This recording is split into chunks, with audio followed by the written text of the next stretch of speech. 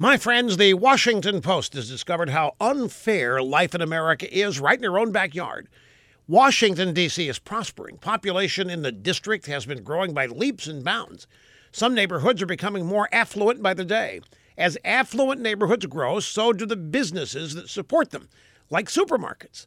New markets and upscale neighborhoods are targeting foodies with all sorts of exotic items.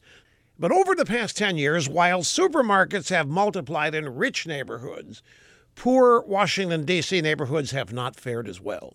The Post reports that in the poorest neighborhoods, the number of supermarkets have plummeted.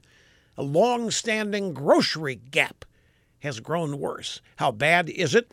Well, in poor neighborhoods, there are 50,000 people for every grocery store. In the rich areas, there are 10,000 people per store. The rich have more grocery options than the poor.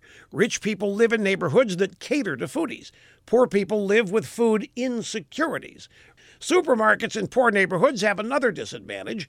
They've got to make 30% more profit than the rich competitors to offset the cost of shoplifting, security, and high staff turnover. Oh, yeah. That might explain why poor neighborhoods have fewer stores, but that's beside the point. You have to stick to the narrative, which is life in America is unfair because the rich have stolen everything the poor had.